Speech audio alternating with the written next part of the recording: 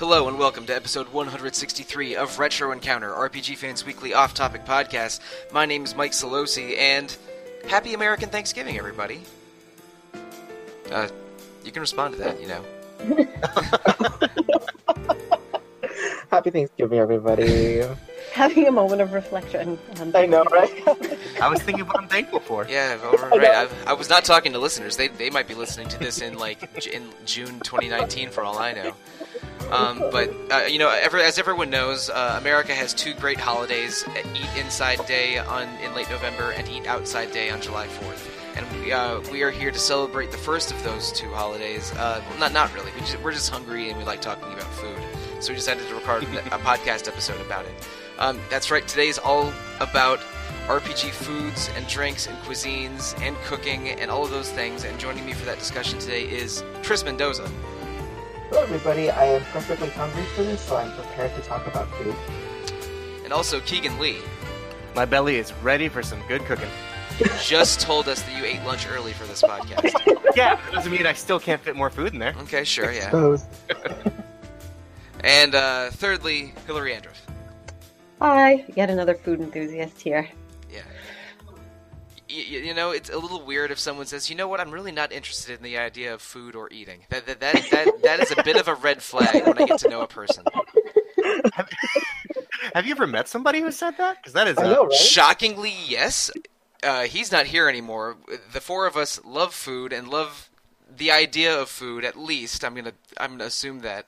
And I'm not alone in saying that sometimes if I'm playing an RPG and there's a big cooking scene, or you get a nice image of something of like a big meal, or there's maybe a cooking system, and it says, Velvet ate some Mabo curry. That makes me a little hungry. That makes my mouth water a little bit. Oh, yeah. Oh, definitely. So, there's enough situations like that in RPGs that we came up with the idea for a food episode some time ago, and the timing for recording it ended up being right around American Thanksgiving. So that's why we're here today. We have a big list of topics that we sketched out for this episode, and I think we're just going to sort of poke through them willy-nilly. Keegan, do you mind picking a topic from the list just to get us a little hungrier today? Absolutely. I'm going to pick one from a game series I've been really delving into. It's not the most traditional cuisine that you'd expect for Thanksgiving, but the Yakuza series doesn't necessarily have a cooking system, but food is a prominent item within the game series, especially the restaurants that you find throughout Kamurocho and Sotenbori. I believe I pronounced that correctly. It just their neighborhoods in Tokyo and Osaka, respectively. Yes. Sotenbori is really only in Yakuza 2, but I think that's right. Yeah, but these restaurants range the gambit completely across Japanese and multiple different Eastern cuisines. You have ramen shops. You have a lot of sushi shops. You even have food that I wouldn't expect to see around, like salted tongue, something that I don't see very often when I go to a restaurant. And other things like it just really opened up my view of cuisine and all the different things that actually can be eaten. Mm-hmm. I may be wrong. This is me trying to remember, but the tongue items to eat, I believe they're found at the Korean barbecue in Kamurocho. Oh. So I'm not sure if that's.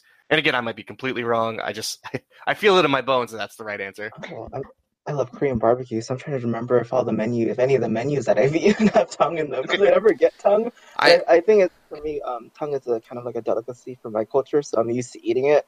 Oh. But so for me, it's not like a weird thing. But I don't remember ever ordering tongue at a Korean barbecue. Yeah, I also love Korean barbecue restaurants, but there's so many options for the meat that you can get on the griddle that I probably can only safely identify 30% of them. It's like okay, how about the bulgogi and the spicy pork? Yeah, sure, thanks guys. But now I haven't played any Yakuza game more than a demo. Even though I did get to demo the Yakuza Kiwami 2 at E3 earlier this year. So what kind of benefits are conveyed to you by going to a restaurant? Like, how does it tie into gameplay? The main benefit you get there is health restoration. So, I'm sure you saw it in the demo of Kiwami 2, but sometimes you can just get randomly jumped in the streets of Kamurocho. Accurate. Mm-hmm. Yeah. So I mean, if you're unsuspecting of it, can really do some damage to you. So rather than, forcing yourself to go buy healing medicine or stuff like that, you can just pop into a quick little udon shop, eat some food, and get back good to go. It also infects your completion rate, which is found throughout a lot of the game series, which is how, you measure how your 100% completion and whatnot. And these point bonuses that you get from eating every piece of food at a restaurant, you can put into getting extra bonuses. So things like increasing your dash speed or getting certain items that let you find more money or things like that. So really, it's got a lot of benefits. So when you were playing this and broadening your own culinary palette, by broadening Kazuma's culinary palette, you get more bonuses within game. Exactly. Okay. Now I'm going to say something that's maybe a little unfair, so I apologize if this is not true to what Yakuza is. But I think of Yakuza as being influenced by the Grand Theft Auto games to a degree. Especially since like GTA 3 sort of blew up what an open world action game was in the early 2000s, and in GTA San Andreas, I know that CJ can get fat or fit depending on your diet and exercise. Is it possible to make Kiryu really chunky if you eat too much? No, not at all. Okay, Kiryu is always a very lean man. All right, I gotcha. He's got remarkable metabolism, I guess.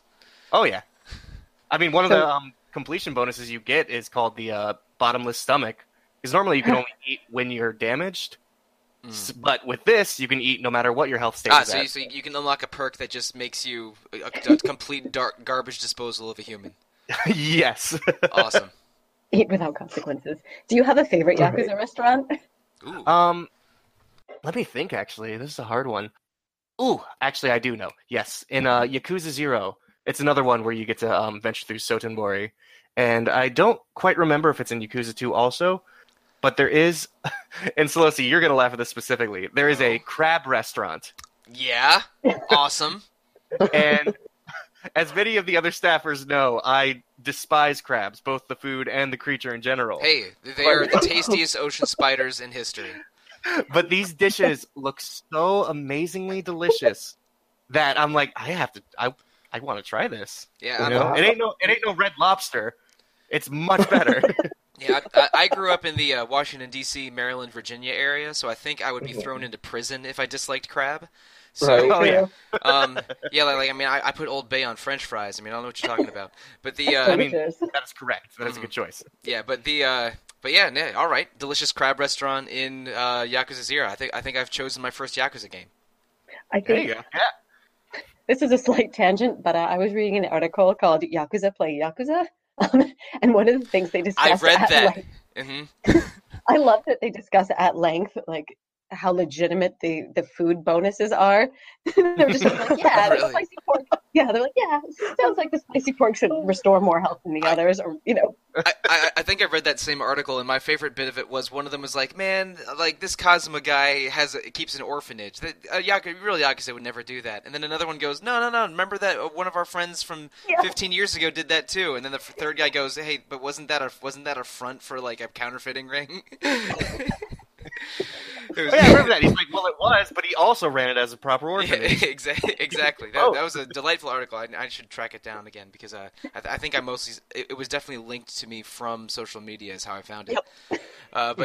Yakuza, very, very special series. RPG fan, former staff member who does enjoy food. He's not the guy I'm talking about before. Rob Steinman recently played his first Yakuza, I think, at the end of 2017, beginning of 2018, and now I think he's playing through his fourth. So it's a game that can easily capture your imagination and has a very some very passionate fans all over the internet. And we decided that it's RPG enough, and our staff likes it enough that we began covering it. So, all right, that is some food in Yakuza. Thank you, Keegan. Hillary, pick something from the list that we can discuss just to get a little hungrier to get me in the mood for lunch. All right. Well, let's go with something that's pretty current right now. Let's talk about all the different appearances of food in Undertale. Ooh, yeah. Yes. Indeed. Yes. Ugh. The thing that jumps out to me about food in Undertale is right near the beginning. When that very friendly cow lady is hosting you in her home, she gives you a cinnamon butterscotch pie, which, I mean, that just sounds decadent and delicious. Oh, yeah. Oh yeah. Definitely. And it's so cute the way she's like, but you wouldn't turn your nose up at cinnamon, right? Right. Right. I love Toriel. She's such a sweetheart. Yeah, and she is her a tone, cinnamon roll. Yeah, her tone is very welcoming. Like she's definitely concerned, and she's definitely sort of a nurturing personality in general. And all of this is, takes a bit of more of a tragic edge the more you learn about the story of Undertale, which we won't discuss in detail here. We do have an episode from early 2018, though, if you would like to learn about the story of Undertale in detail. Yeah, that was that was Chris, Rob, and Dom on that episode. A cinnamon butterscotch pie is a rich, sugary, grandma-ass food. Yep, I think it's one of the better healing items in the game. No, it heals you. It heals absolutely. It heals you absolutely to max, and and there's another character who adores that pie from Toriel. But if you hold it in your inventory the entire game, and use it at the end, it conveys a gameplay bonus. It's a very significant pie. Yeah, it's a very important pie. But what other food is there for dealing in Undertale? Because I played it the year it came out, for an Extra Life stream, in fact. But that was 3 years ago, and I don't remember all of the food in it. But other than the pie, there's a lot. There's the potato chips, and there's the spider donuts, and there's I don't know. There's just the spider bake sale, right? Yeah, yes. There's the spider bake sale. There's Grillby's, which I always thought was super cute. Oh, yes. The ketchup and Grillby's. Don's love for ketchup, yes. It's very important. It's very important to get something at the spider bake sale. It's not even important what you get, as long as you buy something. Support your spider scouts. Spiders. Exactly. There's the restaurant in the hotel, which the name is escaping me, but it's the burger place. Oh, I'm trying to remember that too. Oh yeah, no, I do remember that. With Burger Pants, the NPC. My favorite boss battle in the whole game is the Showbiz battle after the hotel, and if you eat one of the fancy burgers on television, then you get a Showbiz bonus. But if you eat a burger that you found out of the dumpster behind the restaurant, then you get a negative Showbiz penalty. Yeah. Oh, I'd also like to propose that Undyne wins our most enthusiastic chef award. Oh yes, RPG character. I forgot about that scene. That's so great. Undyne over Papyrus? Yeah, over Papyrus, who cares very deeply about the food on the date. The spaghetti. Yeah. Yes, he does.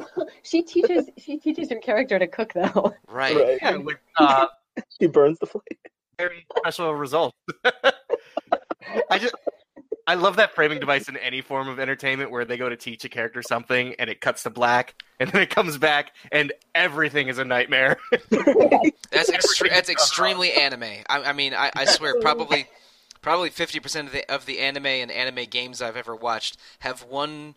Usually, it's a woman who's very feminine and capable, but in everything except cooking, and is a complete disaster of a cook. But I want to talk about that a little bit on another topic soon. But yes. In Undertale, I'm trying to think of other food. There's a hot dog ? That one always made me laugh because it's like, what's so eccentric about a hot dog? I mean, do you know what meat goes into a hot dog? No, it's true. Unless it says all beef Franks right at the front, I do not trust. That could be a possum or something. Also, do not forget the Tem Flakes, which I believe are just cut up pieces of cardboard, but still technically a food. They are the Temmie Flakes. Yeah. I don't know. I also just really love the idea of a monster restaurant where their food might not necessarily match what your character can eat at all. Right. Yeah. But also the dog salads. Those are kind of interesting. Oh yeah, when there's several dog enemies early in the game, you can distract some of them with food. Yeah, and you can use the dog residue. But yeah, you get the dog salad by using the dog residue, if I'm remembering properly, and it heals. Maybe give them bones. I'm struggling a bit. Yeah, no, it's been way too long. It has been a while. Again, it's been 3 years for me, and I played it all in one sitting, so sometimes went by in a blur. But the one thing I remember that's really cool about the dog salad, that is, once you have the dog residue and you get the dog salad, the amount of health that it restores depends on the flavor text, I think, which I Right. thought was really cool. Yes, it does. That's what I remember too. Cool. And so, do you craft the dog salad or cook it in some way, and then you get different resulting flavor text, or is it? Yeah, I think you use the dog residue and that creates it. Oh, okay. Yeah, yeah. Interesting. Well, that's a lot of food in Undertale. That's more than I thought. I thought it was maybe. Again, the burger stuff came crashing back to me in a wave of memory, but I really had only remembered the cinnamon butterscotch pie vividly. Yeah, Yeah. no, I think all the consumables in Undertale are foods, actually. Well, and sorry, I felt that way about a lot of different items, or a lot of different games, actually. Going back and thinking about them, there's way more food than I would have first thought. Oh no, I agree. I completely agree. I never really. It's weird because you never really think about it because it's just part of the system. But when Yeah. you're like actually looking for those specifics, it's like, how was this a list of items, you know? Like, I never really stopped and thought about these things until now. Yeah, sometimes it's easy to just look at your inventory and it's like, okay, these are all potions that heal different amounts, but Right, the ones that right. sort of get into it, it adds to the texture and the flavor of the game, and not just what's going into your mouth. And Yeah.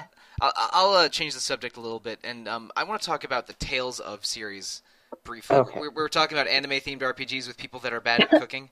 One thing that Oh my gosh. one thing I think that's remarkable about Tales is all of them have a cooking system dating back to Tales of Fantasia back in 95, 96. And Oh wow. and every single character, you always choose the character that cooks. Whenever you have there's a food system, you find recipes, you gather ingredients, you use them in a very simple alchemy formula to create meals. But every character usually has a different cooking ability and cooking preferences. And it differs from game to game, but just to use Tales of Fantasia as an example, like Mint and Chester are above average cooks. Suzu is a very good cook. Kless and Clarth are sort of average or below average, and Arche is such a wildly terrible cook that you have to cook every item like 100 times just to have her gain 1 star level or something, Oh, no. which is just tragic. But every Tales game has something like that. Like some characters will have a favorite food that heals them more. Some characters will be good and some will be terrible. Like Genus and Rain in Tales of Symphonia are brother and sister, but have opposite levels of talent in terms of cooking. And I think that's cute, both in that there's a pretty detailed, thorough cooking system in this game. And you have like cooking healing items. They aren't the only healing items, like in Earthbound or Undertale. You'll have like potions and jellies as sort of the regular healing items, and cooking ones that you can either eat right after battle automatically, or or have out of battle once at a time. But you can't eat you can't eat a big plate of curry in the middle of a battle. It has to be Right, because they're like more like field events. Yeah, like Yeah. field items. Uh-huh. Yeah. They're like field only items, or you can have someone automatically cook something right after battle in several of the later Tales games. But Oh, that's it's convenient. yeah, no, it is Yes, convenient, yes. and some of them like. I'm in the middle of playing Tales of Berseria right now, and some food items you can cook just to heal. Some will make you like immune to status effects in the next battle. Some of them will give you like extra BP and crystals for battle, which is part of the resource management system for fighting in that game. Right. Basically, Tales always has some thorough cooking system that is that adds to the personalities of each character. And also they have a recurring character called Wonder Chef, which is just a Yes. goofball chef in a cape.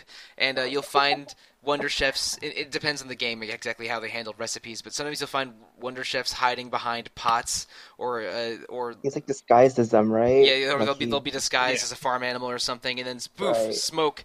Hey, I'm the Wonder Chef. Yeah. Here's a new recipe. Huzzah! And then Right. that's how you get recipes. It's they take a Right. very fun, cartoony tack on cooking and food in the Tales games. They do, and I think I like how in I think it's Tales of Symphonia where they actually have a side quest that involves like expands on the Wonder Chef, and because he has the Dark Chef as the counterpart. And I think I forgot who it was. I think it was Regal that was the quest for. Like you get his title if you accomplish everything. Yeah, I think But I Regal and remember that Genus was- are the two best cooks in that game. Right. So I think it Yes. was that his, and you get some title. But I think for me, the Tales games, I'll be honest and say I was never a fan of the cooking system in the Tales games, just because it's so tedious, and I It's just a lot of never. navigating menus and buying ingredients in shops. It Mm. is. I Mhm. think the first time I really tried to do it was Tales of the Abyss for the 3DS, and even then I was like, it's not worth it. I'm just gonna cook whatever.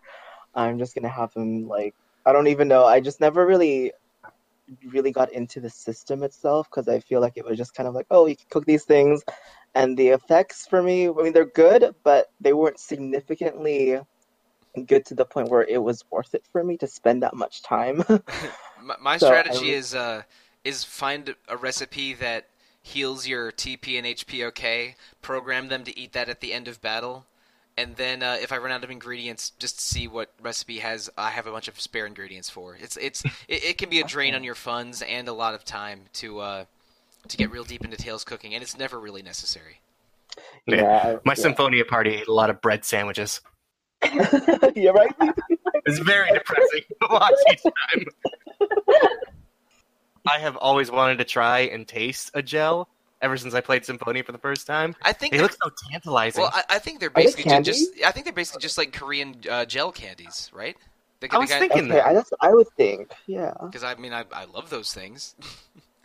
And Yeah, they're really good. when I hand them out for Halloween, they vanish, and when I keep them after Halloween, they vanish even more quickly. Who's stealing all these gels? It's Keegan, just kidding. You're not wrong, but still. This is not a Scooby Doo case. It's not an old man Smithers dressed up as a monster. The man is the monster in this mystery. I'm afraid.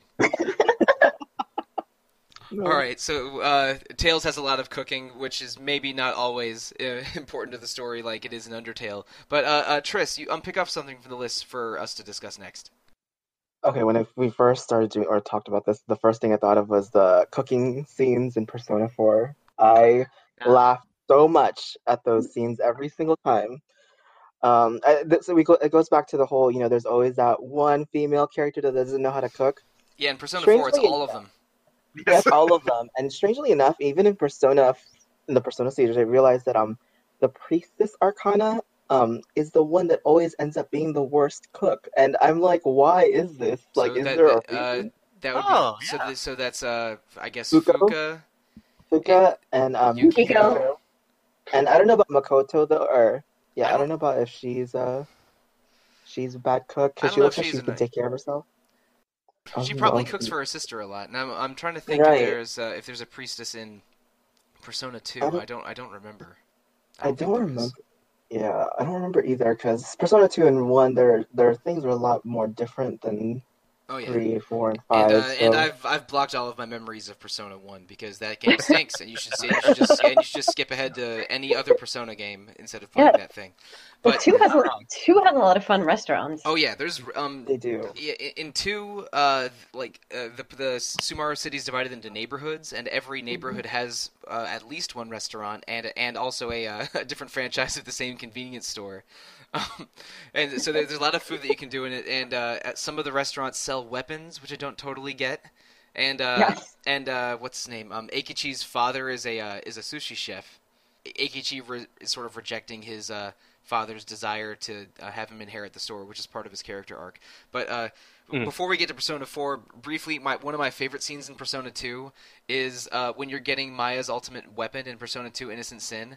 For some story reasons that do not make any sense at all, she has to eat an entire plate of horse mackerel before they give her her weapon. And she hates fish in all forms. So, oh my gosh. I don't know what horse mackerel is. It's presumably a very large mackerel, but I'm sorry, Maya. You had to suffer for that very good gun, the Megiddo Fire or whatever it's called. It's every quest to get a legendary weapon in Persona 2 is a little weird, but it's especially weird for Maya, who has to go to a restaurant and eat a giant mackerel. It's okay. She's strong. She can pluck I her know, nose. right?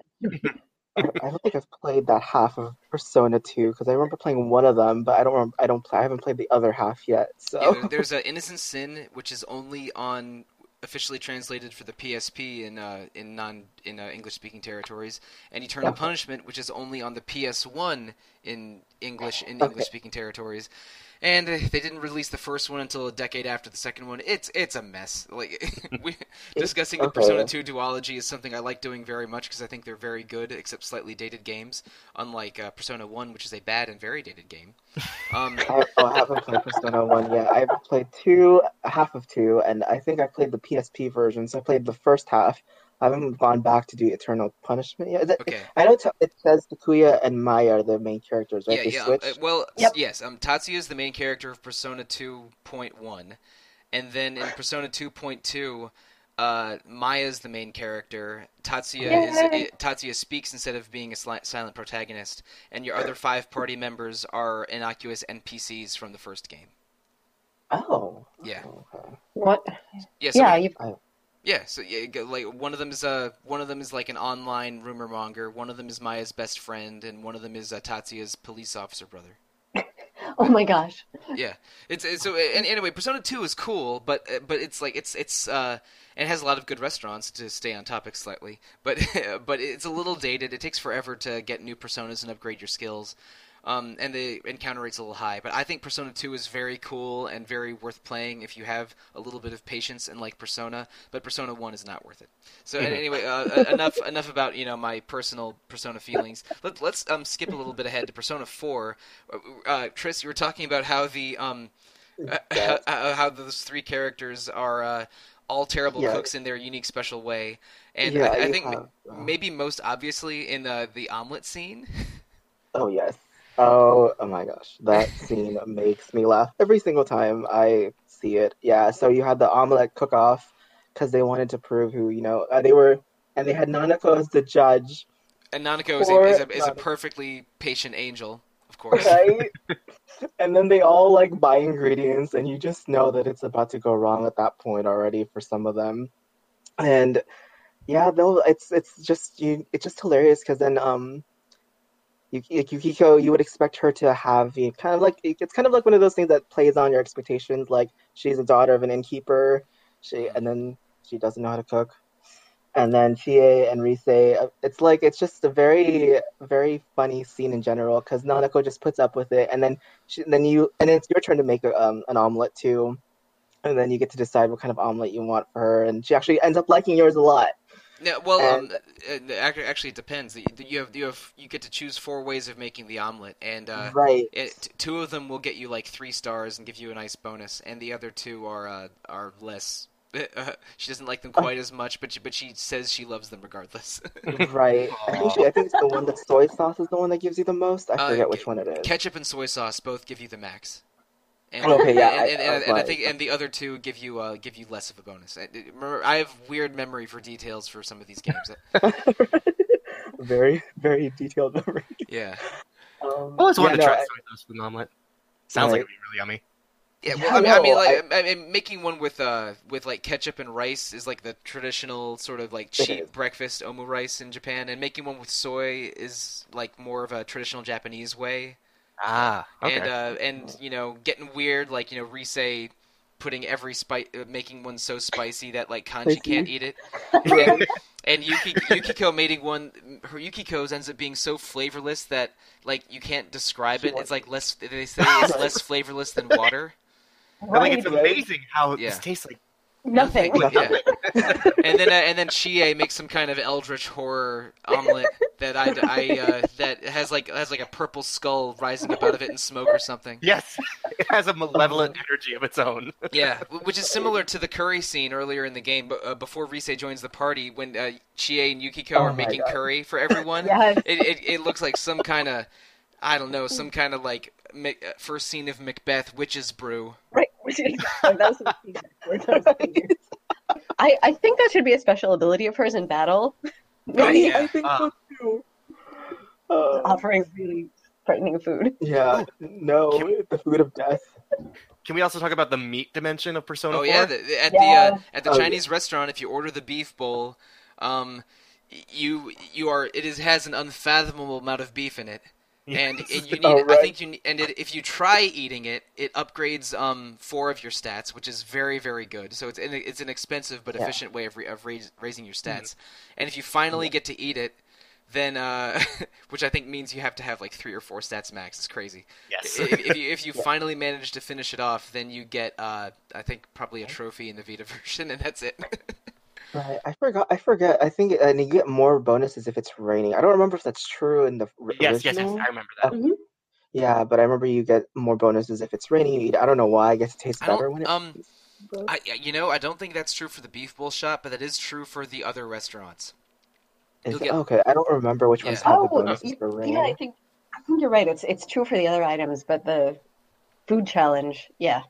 Yeah, Okay. in Persona 3, 4, and 5, there's multiple restaurants in each of those towns, which are, of course, oh wow, I can't think of it. It's Tokyo in Persona 5, that's easy. It's Inaba in Persona 4, and it's something Island. I remember the high school was Kekkokon, and And the Yeah, mall is Gecko called Farm. Polonia Mall, which is a Polonia. flower that just has a weird name in English. Right. Is it Tatsumi? Tatsumi Port. Yeah, Tatsumi Port. yeah, There yeah, you go. Okay, Yes. Tatsumi Port Island. But all 3 of those games have different restaurants that raise your stats if you hang out and eat there. Like, let's see. I know it's the fish restaurant that gives you brain food and increases your knowledge in in Persona 3, and then and you can go to the family restaurant in Persona 4, and if it's to study, and if it's raining, you get it's quieter and you get to study more, so your knowledge goes up even more. And Yep. and in Persona 5, instead of having the beef bowl challenge, there's a burger challenge. But instead of having a single beef bowl that just is a portal to the meat dimension, you have to eat increasingly larger burgers to meet the Right. challenge. Oh yes, I remember that. No, Yeah, okay, I think it's Astro Burger. yeah, right. I think it is Astro Burger. I Or think something like that. it's some kind of space themed burger. Right. they're Astro or Moon, one of the two. I don't remember, but it's sort of funny that the business owner that owns Astro Burger, all of his businesses have some kind of space theme because there was a space shuttle toy that he never could get as a child that haunted him his whole life. So even when you go inside his palace, it's a big space station. It's a weird dark turn that just that is why the burger joint is called Astro Burger or whatever space burger it is. Oh, Big Bang Burger. That's it. Big Bang. That was the Yeah, one. I just remembered. I Yeah. was like, I'm looking at Oh some my God. screenshots right now, and it is ridiculous. Oh, Like yeah. this burger, it is. it goes from the protagonist, like the top of his head, to his mid chest. And Huge. if your stats are high enough, you can finish off that that bar stool of a burger. No, I will say that Persona 4 is the reason why I felt like I learned how to like make omurice and Japanese curry. I really wanted to eat it. And I was like, this looks really good, and I just want to try it. And so after I played Persona 4 for the first time, I was looking up recipes, and I was like, okay, I'm gonna try to make this. And there's a couple scenes in Persona 4 when they get sushi, because I think like unless you're very wealthy, sort of going out and getting a giant case of like convenience store sushi is like a big deal. So I remember I remember they have that, big yeah. sushi parties where they fight over who gets the good tuna and stuff. Oh, and Yeah, they do. there's a sushi place in Persona 5 that Ryuji likes going out to. That Oh my gosh. poor You Morgana remember never this? gets I'm like, takeout. I can't remember this. Oh, and No, then there's the fancy restaurant in P5 too. Yeah, there's the fancy restaurant where the politician and his goons are super rude to you. Yeah. But that's like a giant hotel buffet, I think, right? Yeah, it is a Yeah, buffet. right. And it's example of food as a status symbol in an Yes, RPG. exactly. Right. No, I kind of really like how in Persona 5 your actual setting is in a cafe. I kind That's of right. really I love like it so that much. environment because Okay, you have now I- studios. I'm gonna get a little 80s manga weird on you. I'm 90% sure that's because of Cat's Eye, which is a very famous manga written by the guy who wrote City Hunter, where it's three sisters who work at a cafe in the daytime and are jewel thieves in the nighttime, and they're trying and they're also trying to like steal the works of their artworks of their famous artist father, and one of them is dating a police officer and leverages her girlfriend status for intel. It's a didn't very know that. it's a very cool series, and when you and there's a lot when you ever see like masked thief stuff. that's influenced by the Arsène Lupin stuff, or like even Lupin the Third, which is even before Cat's Eye, but doesn't have a cafe in it. For some reason, Japan really likes gentleman thief and stylish thief stories, and Persona 5 is just another one of those. Like what's his name? Kaito Mask in Detective Conan, or Lupin the Third, or Cat's Eye, like I said, or the current Super Sentai series going on is about thieves and police.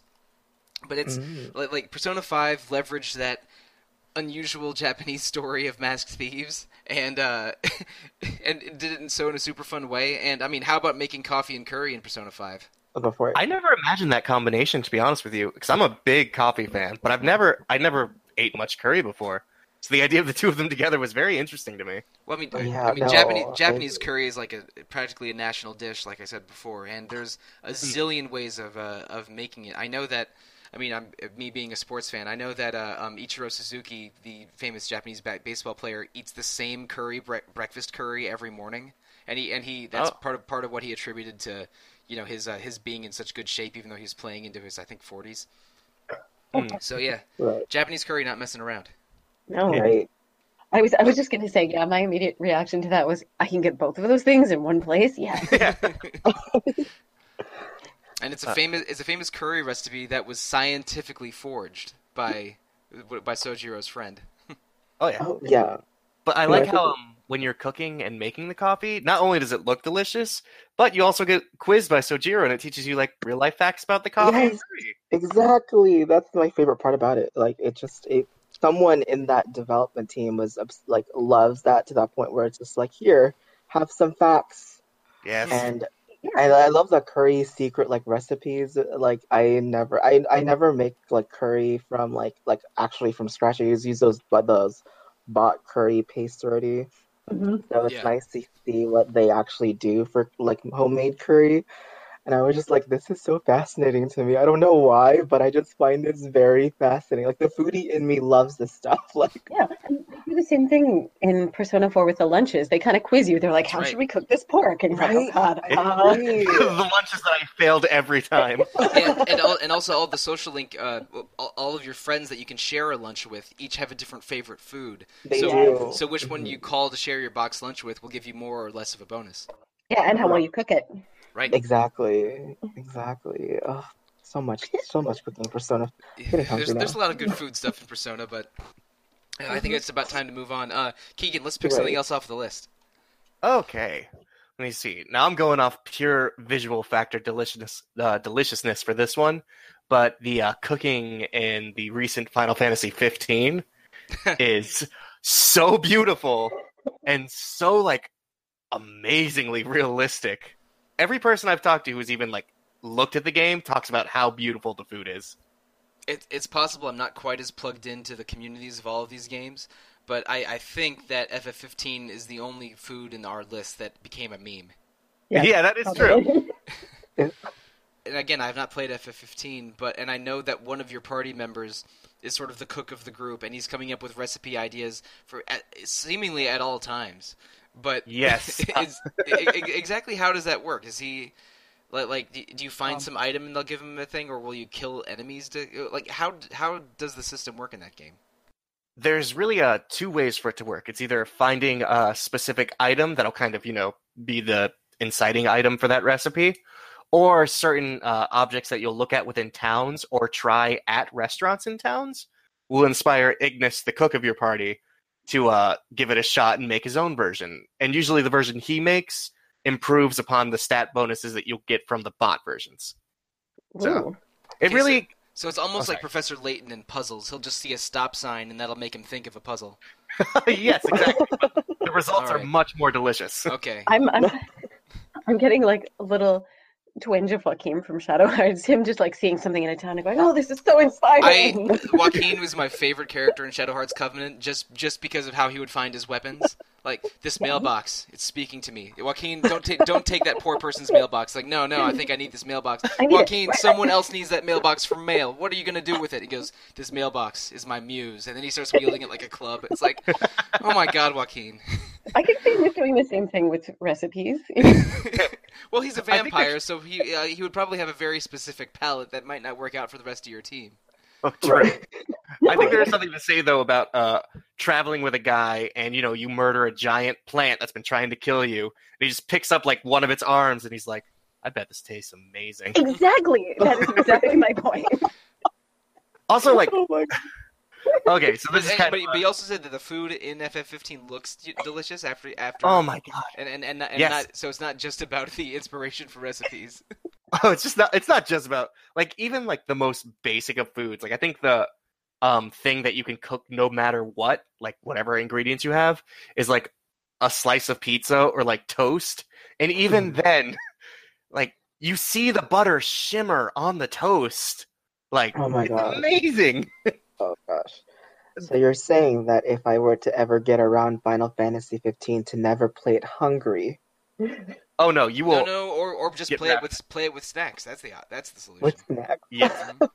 I would be like, I'm gonna pretend this is the toast right now. That's buttery toast, I would just get sad. I'd be like, this is not a delicious looking plate of right? food. And also, similar to Persona 4, actually, I just remembered, certain characters in the party will heavily prefer certain foods over others, and cooking those foods will provide, it's either significant stat bonuses or increased experience. Because in Final Fantasy 15, you can only level up by camping or going to hotels to rest. Ooh, nice. That experience boost isn't something you see often with the food. Yeah, Right? it's one of the two. So, Yeah. but it is. But that's So true. Working out is not what makes you stronger. What makes you stronger is those torn muscle connections rebuilding themselves when you rest. So Right. that's very physiologically accurate of FF15, Right. obviously. There you go. Yeah. There you go. It makes camping look so nice. I mean, they are super rich, so they of course have the best camping equipment and what have you. But still, It helps to be literal royalty when it comes to having luxurious items when you're traveling. exactly. Right. Not to change topic too much, but that's kind of making me think of an interesting parallel because there's a lot of camping going on in 15, but you still have a lot of fancier foods. But then Breath of the Wild, they really seem to kind of capitalize on that camping, traveling food kind of. Yeah, I think we can change subjects. Cooking in Breath of the Wild is pretty wild, heyo, because I think you can cook like literally anything, whether it's monster parts or acorns or maybe not equipment, but just you're finding the randomest items at all times in Breath of the Wild. And you can just throw them all in a pot, and no matter what you throw in there, you will come out with something in about 6 seconds. Yep, you're Yes. foraging almost, and just be prepared for a lot of dubious food. I love the looks of the cooked fruits for some reason. Those look the most delicious to me in Breath of the Wild. I like that. Breath of the Wild's, sometimes it does not make sense at all why things cook certain ways, but they do follow some rules, like cooking 5 cheap nuts or 5 cheap fruits will never give you quite the bonus of a fruit nut combo, or Right. pretty much everything that you cook that is an edible food will heal you in hearts, but things like different kinds of fish might give you warming abilities, some might give you cooling abilities, and there's fish and grasses and meat that will give you all manner of things. So it's not like the only way to boost your power is eating mighty bananas. There's probably 7 foods that will boost your power if you cook them in a pot. Yeah, There's a lot of good eating in Breath of the Wild. yeah, and I like how you can find different ingredients kind of in proportion to like what you forage. So like smaller enemies will give you smaller pieces of meat. That's kind of interesting too. One of the fruits that gives you a big health bonus, gives you temporary extra hearts, is a hardy durian, I think. Oh yeah. And I mentioned mighty bananas. Mighty bananas give you a small healing bonus, but also increase your attack power temporarily. And I knew a shop that would sell durians, and I found a grove in the southeast part of the map that just had piles and piles of mighty bananas everywhere, and then like one durian in a thing. So I would basically orchard farm and buy the one durian, and then just collect dozens of bananas and a handful of more durians in my jungle spot.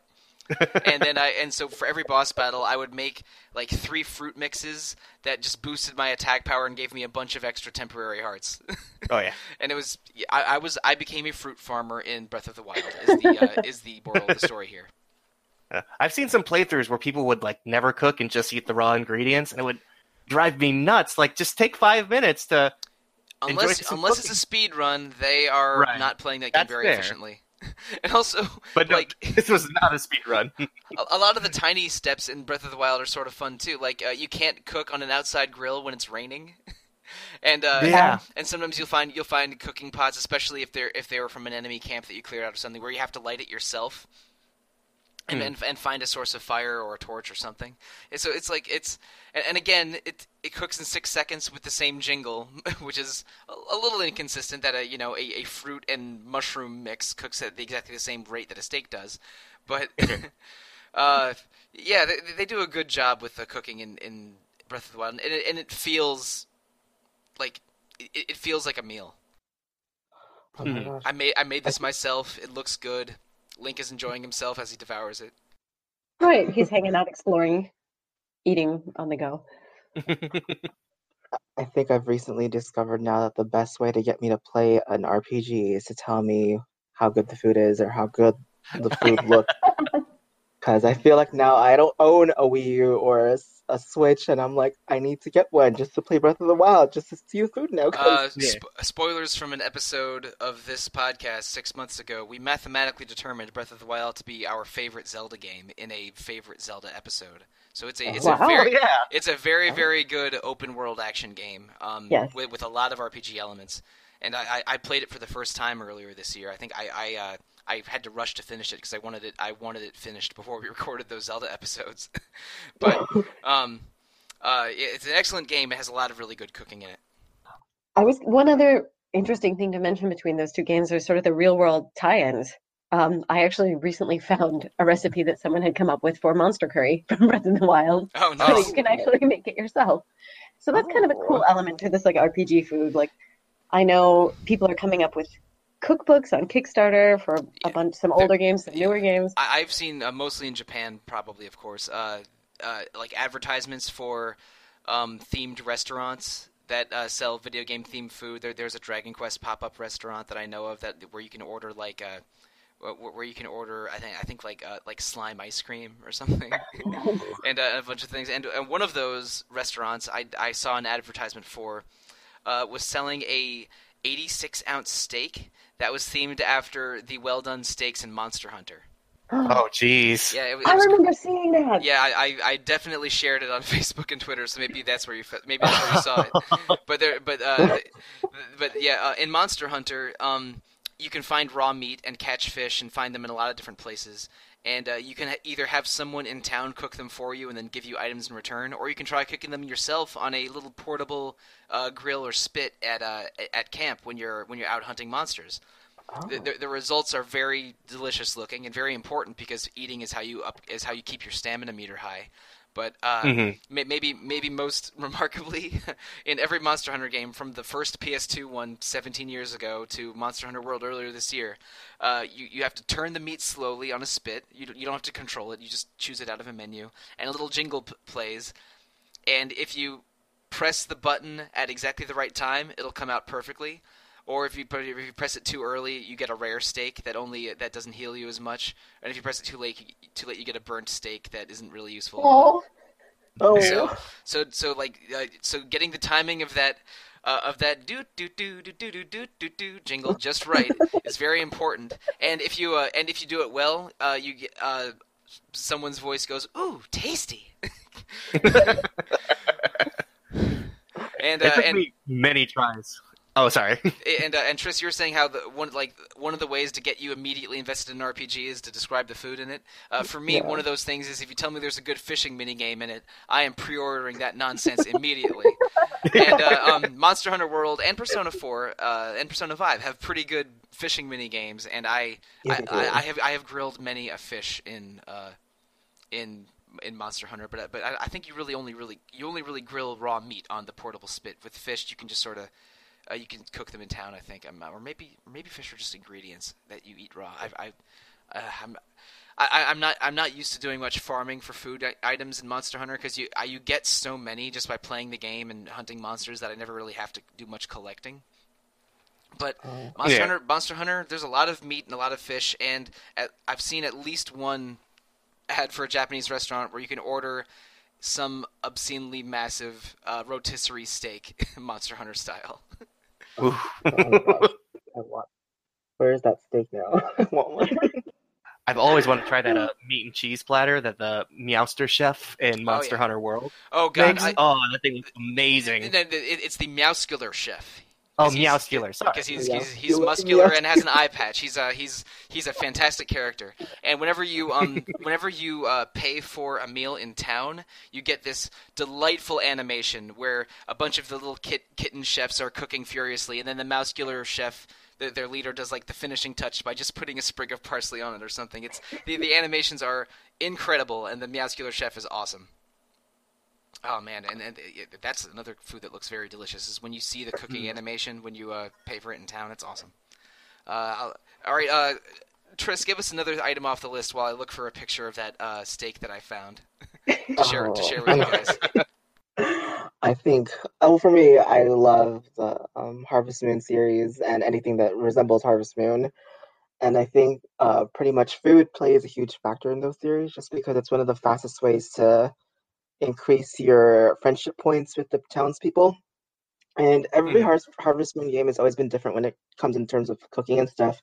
I haven't really played that much far back into the series. Like, I know 64 was a really huge breakthrough. I never played it. I started with Save the Homeland, and that one you actually have to buy your kitchen you have to buy the kitchen first before you can cook. So you have to have your house renovated, and you have 3 options. So actually you can cook from a frying pan, a pot, and an oven. And you don't really get recipes in the older Harvest Moon games. Now I think you do, but in the older ones you don't really, like, you have to experiment. And I always love that. I mean, I always sucked because I never knew what food was supposed to go together. But I really like the factor in cooking, because it's just it was new to me when I first played it. I think that was the first time I've experienced cooking in in a farming simulation kind of RPG, where I never really, like, this is so cool. And in Save the Homeland, it's a really weird in that it's not the Harvest Moon game where you get married and have kids at all. The whole point of the game is for you to save your homeland, and there's 9 different endings. And one of the endings is through a cook-off. So you need to have a kitchen, and you need to find these like this old like grandma recipe that was stowed away somewhere. And it's hard to get that ending because you need to have it also forces you to look at your livestock, because you need to get golden eggs and golden milk from your chicken and cow respectively. And it was brutal to try and get that ending, because it was like you had to make a golden cake, I believe, or something like that. And every time I think of that, every time I think of like food, I think of like the Harvest Moon, even Stardew Valley, which is very similar, just because it really is a huge point in the game where, hey, you can give these gifts to them because it increases your points, and then you get these events. I don't know. For me, food in RPG, I always think of like, okay, this is literally what it's centered around usually. And then there's fishing, and it's just a whole. There's fishing, you say? Yeah, Harvest Moon, I believe there's fishing. I don't think it's the best mechanic wise. Don't play with my heartstrings like that, Tris. Is there it's fishing? Not the best. I don't want to. There's definitely fishing in Harvest Moon series. Yeah, there is. There's fishing in most of the Harvest Moon games, and it's just not the best mechanic wise in the earlier ones. In Story of Seasons, it's fine, but like, and when you go back to like PS2 eras, it's kind of clunky. I didn't really understand it at first. So, but the newer ones are totally fine. I would say go for that if you really love fishing. And so, I mean, and if you really love fishing, I'm going to kind of tie that into Fantasy Life, which is also like a mixture of action RPG meets Harvest Moon meets... it's... Right. That one has an angler class. Yeah, but in that game, you basically switch classes and you level the classes separately. But there's there's classes for battling that resemble traditional RPG classes, but there's also like hunting, fishing, and cooking classes. Yeah. So you can. There's 12 life classes you can choose from, and you rank them up. I think the highest you go to is God class. And so yeah, there's you have mercenary, paladin, and then you also have like cooking and angler. So it depends on your skill levels. Anglers, angler you would need for cooking because a lot of the recipes need fish that you can't really buy. So it's kind of go works side by side together. I don't remember having such a frustrating time with being an angler. It was pretty simple. But I mean, honestly, it's like I don't know, it's fantasy life. You can never get bored since you can do so many different classes at once and you can choose which ones you want. But I will say that it's kind of like I wish they kind of expanded on each of the classes a bit more, like mechanics wise, because it's just very like same mini games. So when you're cooking, it's just I wish there was something different instead of just pressing A every single time still, and you just see the different animations when you're cooking. It looks good, but it didn't feel like you kind of. I wish it kind of immersed yourself more in terms of like cooking and like doing all those. Now you want to talk about a game with a similar system where you level up different classes individually that includes fishing and cooking among those classes. Have I got a game for you? It's Final Fantasy XIV. Yeah. Well, basically you can level every class. I think up to 70 now is a level cap, and that's not just your warrior, paladin, bard, black mage stuff. No, you can level up your culinary and cooking class and your angler fishing class just as high, and all of the crafting classes are almost a separate game from the main story. Like it can get exceptionally deep, but the rewards are very good. Like cooking and selling food that gives bonuses for raids is maybe one of the best ways of making money in that game. And and leveling up your weaponsmith and your armorsmith classes is extreme. I think it's a I think one is called blacksmith and I think it's blacksmith and armorer is what they're officially called. And that can get you very ahead of the game on terms of making good armor for yourself. But without getting too deep into it, because for that we would need Mike Salvato or Caitlin Argyros or Derek Ginsbergen on this episode. Without getting too deep into it, the crafting is exceptionally deep in Final Fantasy XIV, and one of those classes is Culinarian. There's a lot of bonuses for being able to cook good food in FF14, and the place where you learn how to cook starts out in Limsa Lominsa, in basically like a pirate restaurant that you have to work at, and then I think after you hit level 50 and start moving into the expansions, you have to find sort of different cooking masters in new parts of the game. From the expansions to level it up and get more quests. And yes, there are quests and tasks for leveling up your cooking in those games. Yeah, any of the crafting stuff has its own set of quests and objectives. And I recently decided that my little monk is going to be a culinarian. She's going to do Zen cooking. So I will keep you all posted on her progress. My warrior is very, very focused on being an armorer, but I've leveled up all the crafting classes at least to 15-20 range. Oh, there's also equipment that you need for bonuses. Like there's ideal sets and ideal bonuses for every single crafting class. That's right. It gets the crafting in FF14 gets terrifyingly deep especially once you get into outside the earliest levels. But and one of them is Culinarian, and you can cook some impressive food in FF14. It's fun, but it's so much money to buy ingredients as a culinarian. It's a huge amount of money and time for any of the crafting classes, and if anything, Culinarian is what is maybe on the more difficult half of those. Like being a botanist and just chopping wood all the time is easy compared to the nonsense you go through to be a culinarian.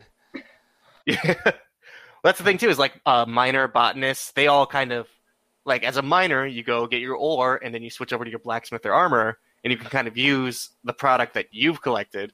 But with Culinarian, it's just the fish, and if a dish has no fish in it, well, tough luck. Get by it. If you want to get a better kitchen knife, then you probably should level up blacksmith to be able to craft better cooking knives. I just have a cork board of like threads connected between each class. Like you need to do this, you need to connect to this, and then the Dark Knight goes to the White Mage like this. Mm-hmm. And ends up and if you do that like for a handful of classes, you end up looking like Charlie Day in It's Always Sunny in Philadelphia with that psychotic glare in his eyes. I'm chain smoking 5 cigarettes at once. I'm constantly sweating. Mm-hmm. Even your spreadsheets have spreadsheets, just trying to keep track of it all. Oh my gosh. Crafting an FF14 is no joke, but we can laugh about it because we're just talking about it on a podcast. So Keegan, do you have a new food topic for us to go over? Yes. So we talked a lot about cooking for ourselves and for party members throughout this episode, but we haven't talked much about cooking battles, which is a big feature in a game that we recently covered, Suikoden 2.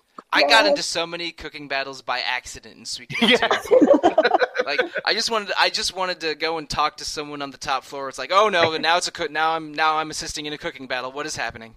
Yeah. I think the time frame for that is like every 30 minutes in game, it'll trigger another cooking battle. So every time you go back to that place after 30 minutes in game, it just triggers the next one. Yeah, it can be a little overwhelming, I know, especially running through it for the first time. And let me tell you, trying to remember favorite foods for 108 characters is a little daunting. And they all have their own individual preferences, and they do matter in judging those cooking battles somehow. Yeah. Again, I did not pursue that quest line very hard, but I accidentally fell into those a couple times. Yeah. If you actually take note, some of the characters, when you recruit them, they come with food items, and that actually is their favorite foods. And that's like, cool and all, but I think I'll just check a guide. I'm good. Because the thing is, a lot of the guides didn't really they tell you what kind of like their taste buds are, but it's like, oh, they like sweets and stuff. But like these are actually like, okay, they like cheesecake. Like if you go recruit George Prime, he comes with 3 cheesecakes with him. Oh yeah. No, Georg loves cheesecake. I think that's almost I think people were joking about that when I was looking at Suikoden 2 guides during recording. And the thing is, he's a stoic, almost samurai, like superhuman fighter, but he loves cheesecake. Right. And yeah, the thing is, if you'll know, like, yeah, it's just a little funny thing about him, and I just love that. And but I think for me, when I play the cook-off, every time the one I want to impress the most is Luke, because that boy he's so hard to impress. Exactly. So when I get a 4 from him, I'm like, I won, like automatically. I don't care if I lost this round, I won because he gave me that 4. So like, it's like you're watching a cooking show, and that one judge shows up that that just hates everything all the time. Right. Like you're watching I don't know, you're watching Chopped or something, and then it's like, oh no, freaking Seetsuma's on the show. Forget it. Like he's gonna hate everything. But it's like that's whenever Luke shows up to one of Hayo's battles. Oh yeah, definitely. I feel like it was so weird. I'm like, I want to impress Luke every single time. Like, I know, I just want to score for him. Like, those battles get super dramatic though as you continue on and winning them. I don't remember the exact works at the castle. Does get poisoned by an opposing chef. Yeah, and they do. To get the antidote, you have to. Yeah, it gets like daytime television levels of dramatic. Yeah, because it sounds like its own video game. Yeah. I would play it. Right. Yeah, but it does give you a lot of details about Hayo's backstory, and I believe it even affects his ending if you complete all of them. I may be wrong on that changes, one. I think it might change his when they show all the 108 characters and what they've done in the future. But I think it does change the text. I'm not sure. Well, I mean that is the equivalent of the ending for most characters in the game. Right. Yeah, that's what I'm not sure, but I think so. I've always done the cook-offs, so I've never not seen it otherwise. Oh yeah. I only did maybe 3 or 4 cook-offs, and I think I won about half of them. But it was a quest line that was a little bit too time-consuming for playing for the podcast for me. Yeah, because if you lose once, you're out. It doesn't trigger anymore, so you can't really lose any of the battles. You have to if you lose once, it's over. You can't get the quest back. So it's very yikes. Yeah, so if you really enter it, the game does give you time to save before each one at least. So I'm really grateful that it does that, because if it didn't, I would have been so angry. But usually, great. Yeah. So once you lose once, it's over, because it is a cook-off, and I like that about Suikoden too. There's a sense of urgency, and like, okay, this is actually important that I have to win this, instead of giving you unlimited tries, because then it would lose the purpose of the whole thing. So, yeah. Cool. Well, I'm also going to take a different tack in terms of cooking and battles in this game.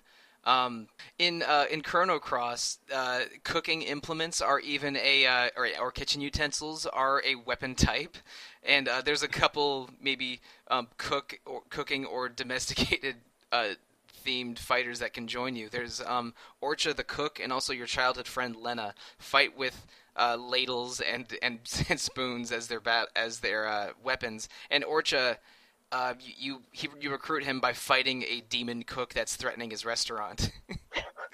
and both Lena and Orcha can join your party. I think, if memory serves, I think Orcha he's a red character, and he's like sort of an above average attacker kind of guy, and Lena is a blue character, and she is an okay element user, but mostly good for like restoring other people's elements, which is a very rare ability in Chrono Cross. So having her being able to like reload people's grids is useful. But yeah, in Chrono Cross, you fight with knives and forks and spoons.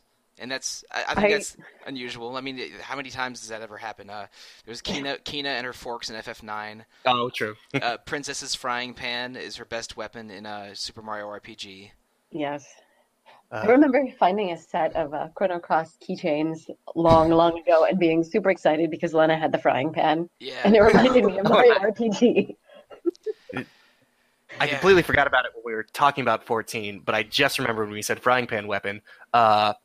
Celeste, you might remember this. I believe it was before. Yeah, I think for culinarians in FF14, it's like cooking knives are the main hand weapon, and then like cooking pans are the offhand weapon.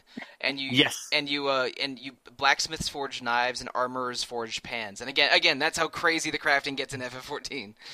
But there is a character who does wield a specific frying pan. Oh my goodness, I'm forgetting his name. But the rich boy who shows up in the post game of the original Final Fantasy 14. Hildebrand, yeah. Hildebrand, yeah. And his mother shows up in one of the more recent images. That's right. That cutscene's amazing. She fights in the style of a Dark Knight who used great swords in this game. However, her weapon is specifically a gigantic frying pan. Yeah, and there's a scene where it's established that Hildebrand is a very strong, tough guy, and his father is even stronger and tougher than Hildebrand. But the only person that either of them fears is the mother of the family. And yes. she's a very tiny woman, and she has this muscular husband and son. But when she defeats them, she moves faster than a ninja, and with all the sinister aura of a Dark Knight, and she just whacks them with either a frying pan. I think it's a frying pan, but it might be a ladle or something. But Hildebrand's mom in FF14 is another prodigious wielder of cooking implements in RPGs. Yes. Sorry for going off there, but it's all right. That was a worthwhile topic. Whenever that why can't is the family it's like Baskerville or Tocqueville or something, but neither of those. Manderville. That's it. Yeah. The Manderville family is very, very important to me. It's so important to me that I definitely remember their names. All right. I'm satisfied now. Okay. So, Hillary, do you have another cooking discussion topic for us for this episode? Yeah, I think this is probably a shorter one, but I wanted to talk about some of the really strange produce that shows up in games like Legend of Mana or Dot Hack. Oh man, or Odin Sphere is another one that has some real weird produce systems. But let's talk about Legend of Mana first. I just never ever would think of a citrus squid as a concept for a fruit. And I mean, there are lots of them that are based on animals, and there's a pine clock. So all sorts of inanimate objects. Yeah, all sorts of inanimate objects and animals, and these are fruits that you can just grow in the orchard. These are the combination animals in Tales games or in Avatar: The Last Airbender. Yeah, no, seriously, some of them. And there's whale mottos. I don't know. I could go on. And it's the other really cool thing about them is that they have so many different uses in the game. You can feed them to your pets to influence your pet's traits. Um, Oh wow. Okay. yeah, you can also use them to paint your robots that you can take with you fighting, and you can temper them. You can use them to temper your armor or your weapons.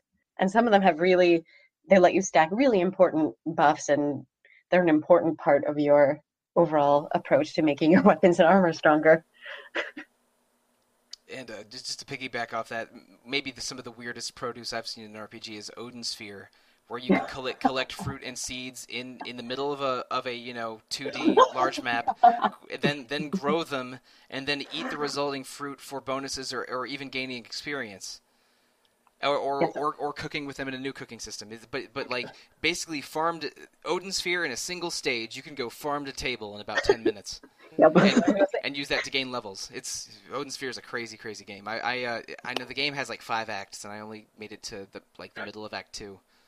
It's so funny the way they set that up though, because it's like, wait a minute, okay, battle screen, I know, but there's a chicken running around, so I got to take care of this. I gotta collect the chicken. I gotta fight enemies for seeds, and then plant them to make a tree, and then eat the apples to gain levels. And kill the enemy. Yeah, and I can't beat the boss until I'm at least a certain level. So I gotta cook more apples. It's oh boy, that thing. And you have to. Probably the most disturbing, but kind of funny thing about it is that one of the two forms of livestock is also produce. I think the lambs they grow on trees, and they run around the screen, and you have to hit them with your weapon. I never played the remake of this game. I had to. I played it on PS2, and again didn't get very far. But I don't remember that. Oh my god. It's a little crazy. Prodigious produce. I've used the word prodigious like 18 times in this podcast. I guess it's my adjective of the day, I guess. So Tris, do we have any? Before we wrap this up, do we have a final topic we'd like to discuss about RPG foods? I do. I think one of the things I like is when a video game uses food to kind of develop characters, like they did on Suikoden 2. I want to talk about the Atelier Iris, Atelier Iris Eternal Mana game. I don't know if so in Atelier Iris, it's not really cooking, but it's called synthesizing. It's very similar to cooking, where you use ingredients to form items, but in some of these cases, these items are actually food based, and you get a set menu of what items you can use for the ingredients, and you can experiment on the ingredients you use. If you use different ones, they lead to different types of variations of that item. So it can be like this could be like a strawberry cake, and this could be like a mango cake, to give an example. We should slow down a little bit. I mean, the Atelier series has been around for a long time, and Iris isn't even the first one. I think the earliest ones were on the PlayStation, and but all of them are basically sort of medium-sized or even slightly brief RPGs that just have a ton of crafting and synthesizing in them, and cooking and food is definitely included within that synthesis system. They do, definitely. And I think I will say that, the Atelier series have been around for a while. I believe that Iris was the first one to be English translated. I believe so as well, yes. So that's why I was surprised at how huge crafting was, since I've never really heard of crafting in video games before. And so I was floored by making these combinations, and it got a lot more complex as the series got progressed. I don't know why that is. I kind of like the more simple terms of crafting and cooking in the Atelier series compared to now. And what I liked in the earlier games is they used that to expand the shopkeepers and stuff. So in Atelier Iris Eternal Mana, when you do synthesizing, the more you synthesize, the deeper the lore of each shopkeeper goes. So they're not just people you buy from. Like, my favorite is Blair. She's a baker apprentice, and at first you wonder why you comment on she looks very, the way she conducts herself is very put together, very kind of upper class, but why she's a baker's assistant. And then the more you bake, the more you synthesize her baked goods with her, she starts explaining her past and how she used to come from a rich family, but someone pretty much did something to she ran away because her family was losing their money, and like she wanted to make a name for herself, and so she ended up becoming a baker apprentice. And it just kind of explores each of the shopkeepers' nature. Like all of the shopkeepers, the main ones, they have synthesized options, and some of them do make food, and you get to know why they made this food, why do they like this food, what kind of taste they like about it. It's very expansive in that way, and it kind of really immerses you in the world itself, where it uses the food and the cuisines of the locals as a way to characterize the world. And I really love that, because food and world building for me kind of go really well together, because with us and our own cultures, it's like, oh, we kind of separate ourselves based on what foods we eat too. And so it's very it kind of parallels our own world in that way, which is why I really love Utter Iris and the way they did that. I wish they did that more in the newer series. The newer series I can complain about for another podcast. But if you want to get a good view of what the recent Atelier Iris games are like, if you go to RPG Fans reviews, I think Derek has reviewed every single one, or maybe 80% of them, from Atelier Iris to the present. He for some reason, he just always kept catching that assignment, and he, his opinion varies from game to game. It's not like he adores all of them, but that's one of those series that Dot Hack was like this for me in the 2000s. Every time I'd go to a game store, it seems like there was a new one on the shelf. It's like, how many of these freaking things are they making? But and the only one I have finished is Eternal Mana. But it is a pretty good game with a lot of good crafting, and they use the crafting for world building in a pretty interesting way. I agree with that assessment, Triss.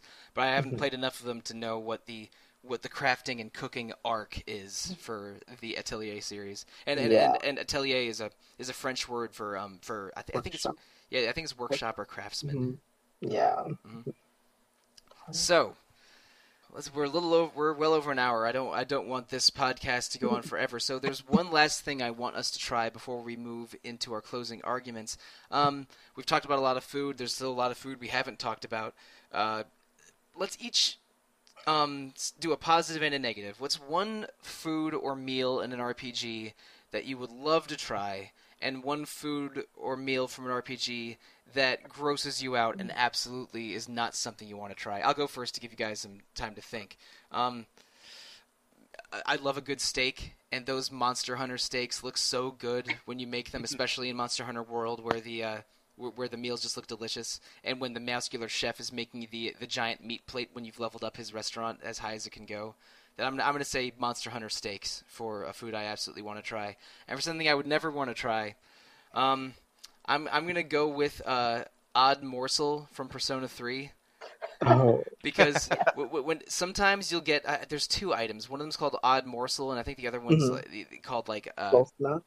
That's Soul Snuff, right? Because they both raise your SP. No. Not a soul item. It's Odd Morsel, and I think like unrecognizable thing. But there's the soul items just raise your SP. But Odd Morsel is something you get sometimes randomly in dungeons, and sometimes it looks like something inedible.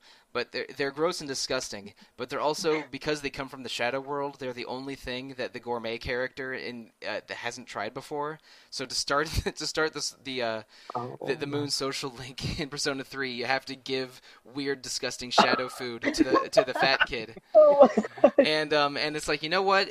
I'm glad that he's eating that and not me. And so, yeah, I'm going to say Odd Morsel from Persona 3 is something I never want to taste. So, Hillary, can you give us your own picks for that? One food from an RPG that looks delicious and one that's the opposite. Yeah, I want to hang out in Saturn Valley and have some peanut butter cheesecake bars with Mr. Saturn's and have some tea. Oh, damn! Oh, what a good choice. Oh, the earthbound food. I just want to hang out with Mr. Saturn in general. Right? Yeah. But Hillary, I have to ask you, who's your favorite Mr. Saturn? Because mine is Mr. Saturn. Mr. Saturn? Dr. Mr. Saturn. Mr. Saturn. Oh, yes, he's a very good Mr. Saturn. Mr. Saturn's so cliche. Mr. Saturn is where it's at, okay? Sure. We discussed this at length before, too. Yeah, the three of us were on an Earthbound podcast almost 2 years ago. Yeah. Yeah, and I mean, just because I had to pick a dessert, because when I do a lot of cooking, that's usually the first type of food I choose. And you also, like eating meals in reverse. I see. I don't I'll always have the soup and salad last, please. And then no, I'm too hungry for the salad. I'm too full for the salad. Oh darn. Well, it's more like I usually end up giving a lot of desserts to other people. But yeah, I mean, usually that's what I have fun cooking. So That, and I love the tea and coffee scenes in Earthbound. They're just so relaxing and cute. So that would be my pick for something I'd want to do. What I least want has to do with dot hack, which I didn't quite get into, but there are a few different types of produce that you can find for your grunty. And one of those things is cordyceps, which I don't know if you guys are familiar with what cordyceps is in real life, but in real life it's a really kind of gross and creepy parasitic mushroom fungus. Oh, yikes. Okay. Really? So I would not feed that to my grunty ever, and I would not want to eat it myself. Oh, I think cordyceps was the mushrooms that affected people in The Last of Us. Completely unrelated. But that's where I just remembered that from. Yep, in real life it does pretty much the same thing to ants and like other small insects. It's like there's species of mushrooms that spores target ants and wasps that'll take over their body. Yep, and it affects them neurologically in order to promote its own growth. Yeah. Did you feed this to your pet pig in Dot Hack? Right? What? Yeah. So no, never. What the crap? Okay, so that affected my appetite a little bit. Keegan, do you have one food you love the look of and one that you don't from an RPG? Okay, I think for me, a love that I really want to try is the meat challenge from Persona 4. I don't know if I'd win it, but I know I'd be full by the end of it. You still can't seed the rice. Your being floater of this bowl is a portal into the meat dimension. And the one that I really wouldn't want to try is the worst food that you can make in Breath of the Wild. Just when you combine the worst ingredients possible, it gives you an image that's actually blurred out. Yeah, it's blurred and blurred out. It's so horrible that you can't see it. It's like this image is inappropriate for this for this all ages video game. And it's called like dubious food, isn't it? Or that's it. Another excellent adjective for this episode. So, Tris, give us your choices for one delectable RPG food and one detestable RPG food. Ooh, for this one, I love sweets. I love pastries, and I will have to say that the bakery in Altair Iris is one I wish was in real life, because I would buy anything from there. And those video games are also very fluffy, very pastel colored. So I'm sure the baked goods and the sweet foods look good in that game. Oh, they are. They very much are. And one, I wouldn't eat Yukiko's curry from the camping trip in Persona 4. I love curry, and I do not want to taste anything that will make me not love curry. I think, Yukiko and Chie cook it together, and it is they do. Terrifying. I call it the curry of death, so I don't want that. And when you're shopping for the ingredients, they're buying like lobster and just the most incredible combination of ingredients that and you see the protagonists get increasingly nervous as they list more ingredients while shopping for it. It's like, oh boy. My favorite part of that is when they're walking along and Chie goes, I heard about adding a really strange ingredient. I think it was coffee, but was it mocha coffee or regular coffee? Like, oh dear, no. And oh god, yeah, that's agreed. I don't think I want to try a curry that could result in a trip to the emergency room. I'm good. And I don't know enough about the healthcare system in rural Japan to be very confident either. So, oh man, we've talked about a lot of foods, and it's almost the list of foods we haven't talked about is even longer. I mean, Star Ocean, Patissiers, and Bravely Second, just filling homes with hundreds of wheels of cheese in Skyrim, Kina the Gourmand eating frogs in Final Fantasy IX, all the cooking and hunting and gathering in Stardew Valley. There's so many cooking systems and food systems in RPGs. We were able to fill a fairly lengthy episode with just talking about them, but listeners, if you are disappointed that we didn't talk about your favorite RPG food, sorry. We're grown-ups that have time and time management issues and commitments. is why I try to keep episodes of this show under an hour 40. Anyway, Tris, Keegan, and Hillary, thanks so much for recording this episode with me. I had a lot of fun. Now I'm hungry, and I'm going to have a late lunch as soon as we are finished recording. And listeners, thank you so much for listening to us this episode. It was I had a lot of fun recording. Maybe you are about to engage in some holiday eating. Maybe this is completely the wrong time of year, but we are posting this on Thanksgiving. So at least for the Americans in the audience, happy Thanksgiving. And I am thankful for every one of my listeners and every one of my panelists on this podcast. Oh, thank you for having us. Oh, no, anytime. But anyway, time for housekeeping. Next week we have a Pokemon episode that we have canceled and recorded and delayed for a few months now, but it's finally happening. We are going to be creating our own version of the Pokemon League, and with me and 3 other panelists making our own Elite Four. That was a lot of fun to record, and that is coming up next week. In December we have all of our episodes in line. We are doing 2 episodes on 999, 9 hours, 9 persons, 9 doors. The slightly grim adventure game / visual novel for the DS, which I recently played on the PS4, and I got so engrossed in it I ended up finishing the game before we recorded even a single episode. That's my bad. Sorry, Hillary. So we have 2 of those episodes coming in December, along with an episode about RPG battle systems that is going to be a great discussion. Looking forward to that one. And also our special year-end episode for 2018 as the last episode in December. Listeners, if you want to get in touch with us, the best way to do so is to email retro@rpgfan.com. We check that every week, and I respond to every direct message that we are sent. We also have message boards, a Facebook page, Discord, a Twitch page, an Instagram page, all of which you can find linked from the front page of rpgfan.com. There are 2 other fine podcasts on RPG Fan, Random Encounter and Rhythm Encounter. Random Encounter is bi-weekly usually and is focused on current events. Rhythm Encounter is on hiatus and it's all about RPG music, and both of them are delightful listens.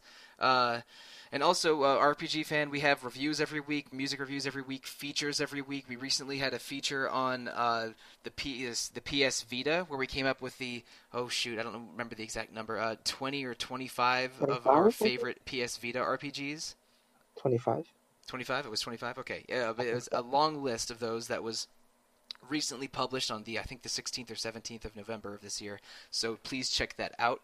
And also review us on iTunes, Google Play, Stitcher, however you're listening to us. We appreciate all the feedback that is sent our way, especially of the constructive variety. So thank you again for that. So panelists, let's share how listeners can reach us individually, starting with you, Keegan. All right, guys, if you want to get in touch with me, the best way to do that is on Twitter. I am at Kaylee Brand over there. Right now, I'm currently talking about how Lizzie the Hacksaurus from Dragon Quest VI is the best girl in the Dragon Quest series. That is incorrect, because the answer is either Bianca or Jessica or probably 10 others before Lizzie. We'll have this fight off air. Well, it's a fight that I've already won, so never mind. So, Hillary, how can listeners reach out to you? Most efficient way to reach me is probably through our Discord. I'm EP Fire there. All right, and Tris, your turn. And also, you can also reach me through Discord at Therefore It Is. All right, listeners, there's a lot of ways to reach me. I am Monsoon on the RPG Fan forums. I am Monsoon Mike on Discord. I am at The Real Monsoon on Twitter, and also at Evoker for Dogs on Twitter when I get a little too weird for regular Twitter. I think that's about it. Man, I don't know about you 3, but I am hungry, and I am going to go to a Vietnamese restaurant for 3 banh mi's right after we're done recording. Oh my gosh. Sounds good. Yeah, right. I'm feeling some coffee and croissants. Coffee and curry. There you go. Coffee and a giant plate of curry. But anyway, listeners, thank you, good night, and good luck.